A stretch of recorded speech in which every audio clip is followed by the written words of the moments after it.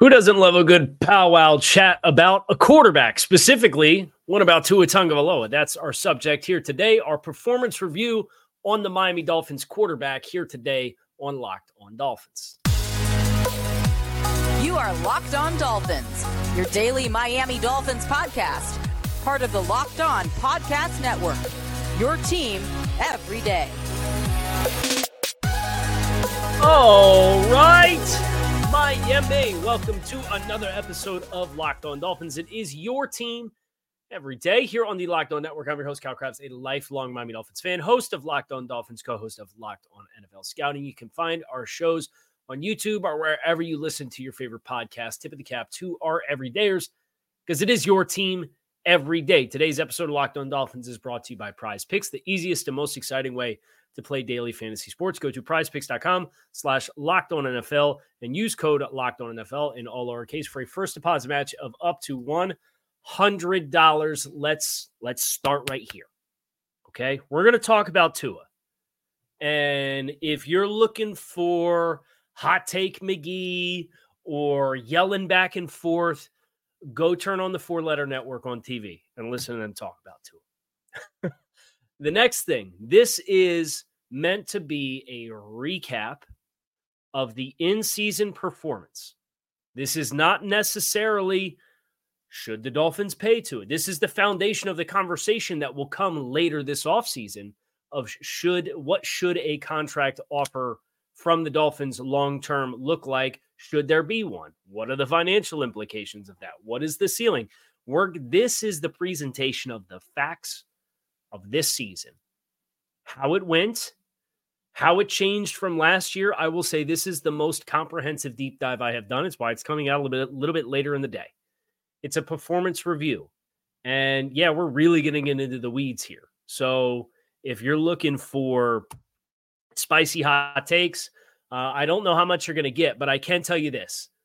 If you think Tua absolutely stinks and can't play, there's going to be parts of this show where you're probably going to roll your eyes that I'm talking about. And if you think he's an S-tier quarterback and the best quarterback in the league, there's going to be parts on this show where you're probably going to roll your eyes. The truth, as always, it's somewhere in the middle.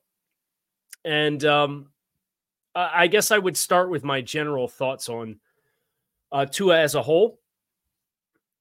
We've talked on this show before about trucks and trailers and that dynamic at the quarterback position. The concept being a truck pulls, it carries, it's the engine. And a trailer is a part of the caravan that's along for the ride. Do I believe Tua Tagovailoa is a truck?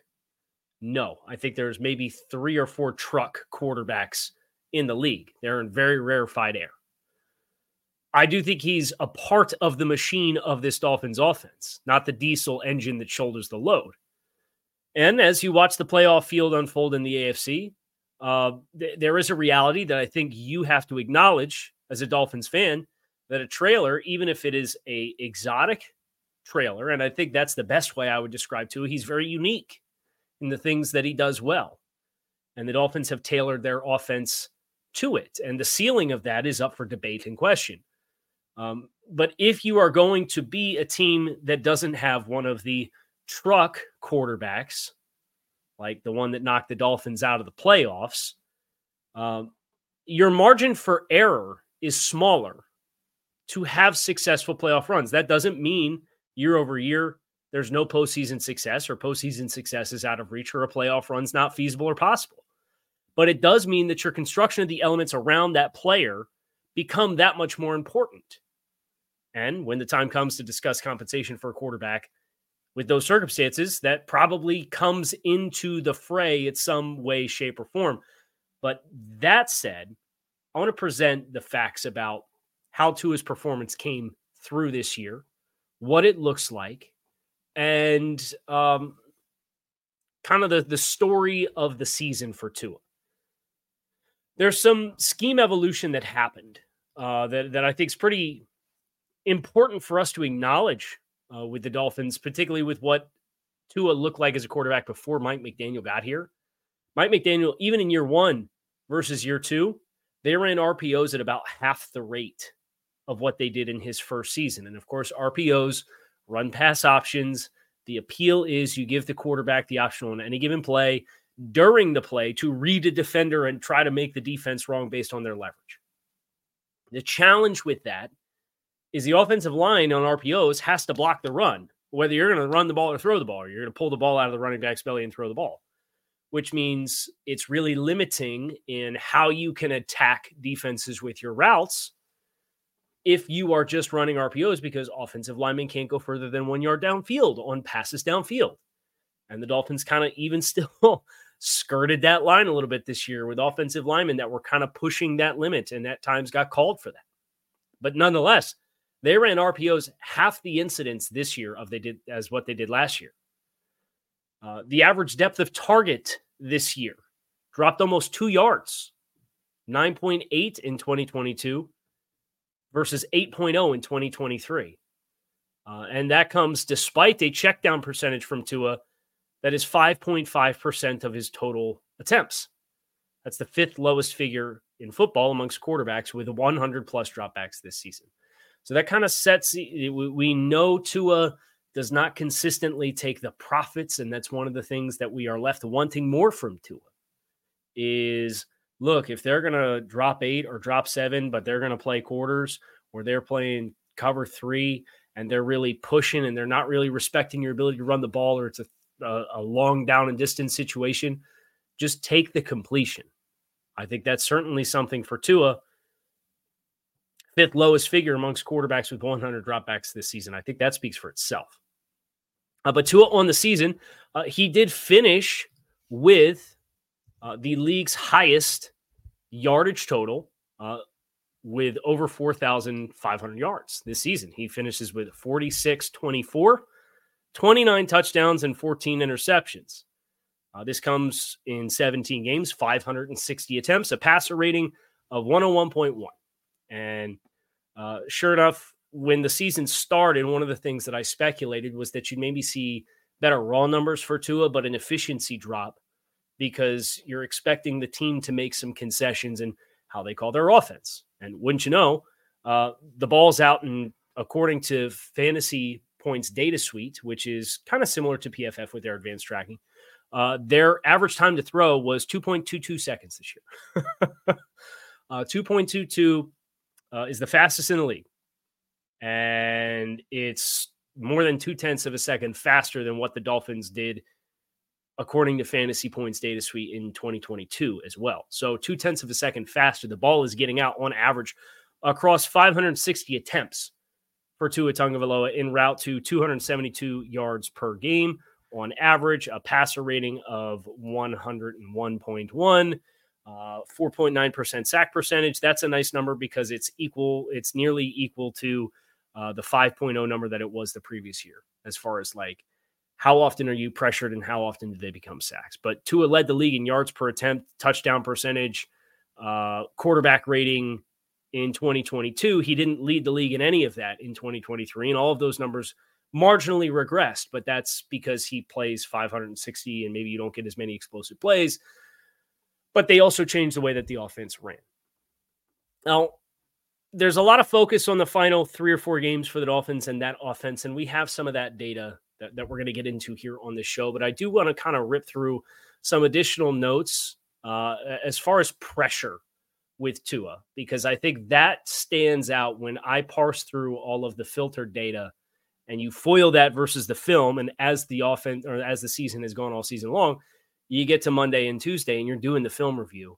So I've had a chance to break down all the games on film. So I know what my preconceived notions were. And then you foil that with the numbers and it lines up and it tells you a little bit of a story. And I think that's one that we as Dolphins fans, as we kind of look at the full body of work of Tua this season, there's something that I think you have to acknowledge. And we'll talk about that next year on this episode of Locked On Dolphins. Passion, drive, and patience are what brings home the winning trophy, but it's also what keeps your ride or die alive. eBay Motors has everything you need to maintain your vehicle and level it up to peak performance. From superchargers, roof racks, exhaust kits, LED headlights, and more, whether into speed, power, or style, eBay Motors has got you covered. With over 122 million parts for your number one ride or die, you'll always find exactly what you're looking for, and with eBay's Guaranteed Fit, your part is guaranteed to fit your ride every time or your money back, because with eBay Motors, you're burning rubber, not cash. With all the parts you need at the prices you want, it's easy to turn your car into the MVP and bring home the dub. Keep your ride or die alive at ebaymotors.com. Eligible items only. Exclusions do apply. eBay guaranteed fit, available only to U.S. customers. So some of the numbers for this pressure that you can see on film, but also when you look at the numbers, courtesy of, again, I used Fantasy Points Data Suite for this. It gives you much more filtered information. The Dolphins and Tua Tagovailoa had the lowest percentage of dropbacks amongst qualifying passers. This was all quarterbacks. There was 48 of them that had more than 100 dropbacks, not attempts, dropbacks this season. 48 with more than 100. 24% of the Dolphins' dropbacks were pressured versus 28.5% in 2022. So that number went down, in addition to the time to throw going down by 0.22 seconds per attempt, just like the yards per attempt went down from 9.8 to 8.0. This is, you think about the infusion of the screen game in the offense, and that will impact, and you get some game plans specifically like the Jets without Tyreek. And there's a lot of schemed throws in the short areas of the field. It's smart in some ways, but it does put a glass ceiling on what you can be. The league average in pressure to sack percentage, the Dolphins were right in the middle of that. So of the 24.3% of dropbacks that they were pressured on, 20% of those led to sacks. That's about average for the league. But their average pressure time was 2.26 seconds. That was the fastest average time of pressure allowed. So the Dolphins are getting the ball out faster than anybody else, but they're also, when they concede pressure, they're conceding it faster than anybody else as well. Now, here's where this matters. This is 1 out of every 4 dropbacks for Tua Tagovailoa and the Dolphins offense this year. Here are the splits on some numbers for pressure versus non-pressure for Tua. And I have some numbers and some names to put these into context instead of just throwing a number out you and saying, oh, well, he completed 75% of his pass attempts when he was not pressured versus 44% of his pass attempts when he was pressured. That's true. That's factual. That's a dip in about 30%. That's the 8th worst figure under pressure. Notables that are worse under pressure than 44.5% include Bryce Young, Justin Fields, who some are out there calling for the Dolphins to trade for, Matthew Stafford, Jared Goff, and Jalen Hurts. Here's the measuring stick. There were 2 quarterbacks over 50%. Only 2 in the entire league that were completion percentage over 50%. 2 was 44.5%. When pressured. Patrick Mahomes and Green Bay's Jordan Love. So that paints a nice picture. That's below average figure, but the cream of the crop's 50%. So the margins are there. It's just a couple of percent, right? So it's helpful context to see where it falls on the lexicon of good and bad. Passer rating, when not pressured this season, Tua Tagovailoa, 109.3. Passer rating when pressured, 67.6. That's down almost 42 points in passer rating. There were a few, 2 in particular, that thrived when pressured, put up really big numbers. Passer rating over 100 this season when pressured, Dak Prescott and Brock Purdy. So are there things that Mike McDaniel can look at in what San Francisco does for Brock Purdy and their passing game to help give them answers? You have to watch the tape as well, and it's something we're in the process of kind of looking at. And while we're doing our free agent scouting, and I'm starting to put that list together, but I'm starting to sample all the teams across the league a little bit more and look to see what I can find there. A percentage of throws that were considered catchable. 84.5% when not pressured versus 58.2% when pressured. That 26% drop of pressure versus not pressure, that 58% puts him 13th worst in the NFL.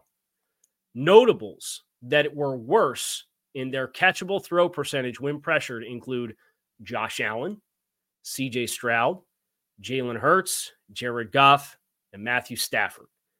Dak Prescott was the only passer above 65% accurate catchable balls when pressured. So Prescott did really well this year under pressure. His off-target throws percentage doubled. It went up to 25%. When pressured, that was the 11th highest figure of off-target throws in the NFL, higher than two included Josh Allen, Matthew Stafford, C.J. Stroud, Kirk Cousins, and Justin Herbert, who had the highest figure in the league of off-target throws when pressured at 31.5%. Again, two was at 25. So when you look at those splits, it becomes very apparent. Tua Tagovailoa, when not pressured, and 3 out of every 4 dropbacks, he was not. Very, very, very good numbers. Average to below average as a passer relative to the rest of the quarterbacks in the league. Not just, the numbers went down, but relative to how other players perform in the same conditions, Tua is average to below average when under pressure this year. How do you solve that problem? You're pressured less. But the Dolphins were pressured less than any other team. So now the challenge is being able to pass longer without being pressured. Because again, the Dolphins were the team that allowed their average pressure fastest of any team in the league this year.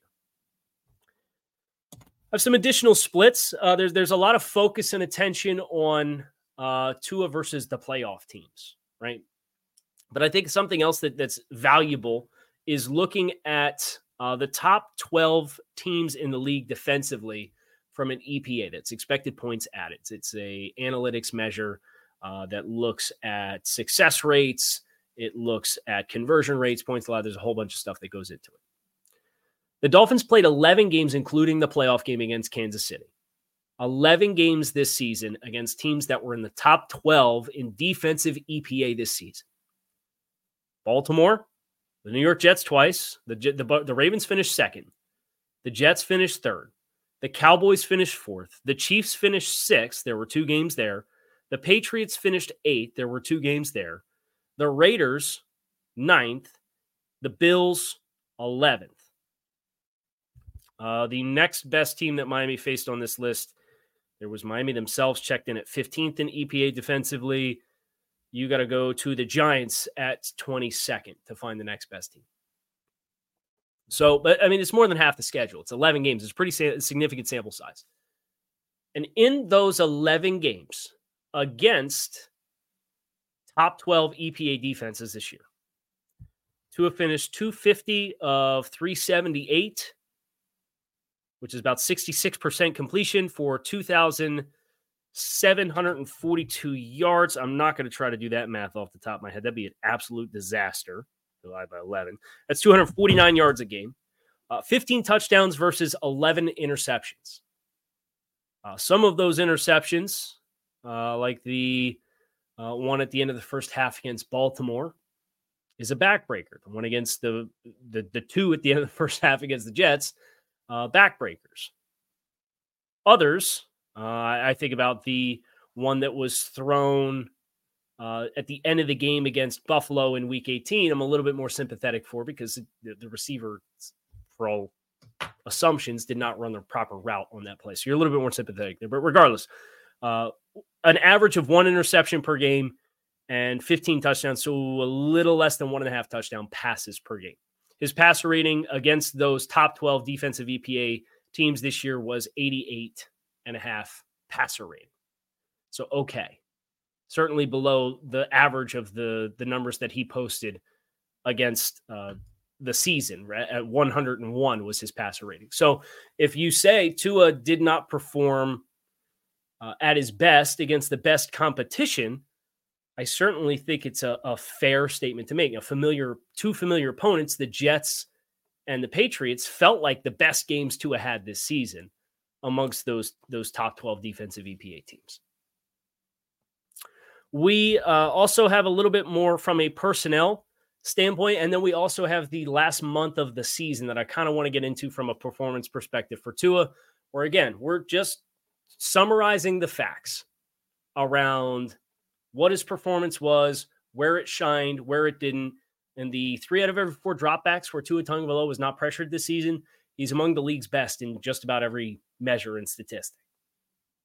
But when he was pressured, that stands out as a big to-do and a big storyline, whether that responsibility falls back on Tua, whether that responsibility falls back on Mike McDaniel, whether that responsibility falls back on Chris Grier, the offensive line.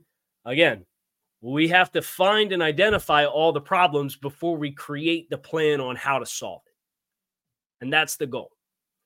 So we're going to talk a little bit more about this Dolphins offense and where their personnel was most successful up next. And then a look at the last month of the season here on Locked On Dolphins. The NFL postseason is just about ready to wrap up here. We got conference championship games this weekend, but there's still time to get in on the action with FanDuel, America's #1 sportsbook. Right now, new customers get $150 in bonus bets guaranteed when you place a $5 bet. It's $150 in bonus bets, win or lose. The app is super easy to use, and there's so many different ways to bet, like live same-game parlays. Find bets in the new Explore tab, make a parlay in the Parlay Hub, which is the best way to find popular parlays and more. So visit FanDuel.com/lockedon to make your first bet a layup with FanDuel, official partner of the NFL.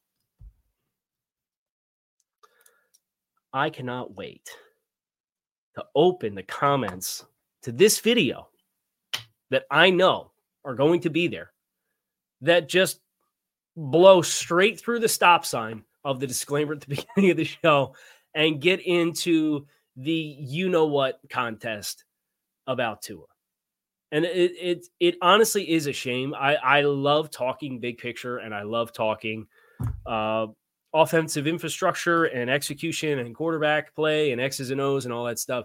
But there's so many layers to it. And I know when people are frustrated, and Dolphins fans are rightfully frustrated with how this season ended. And I know there's Dolphins fans that are skeptical of Tua in general. There's kind of, it feels like there's this tendency to want to just have like a singular answer. It's like how everything's Chris Grier's fault for some people. When in reality, there are some, like Chris Grier is not responsible for inflation or gas prices.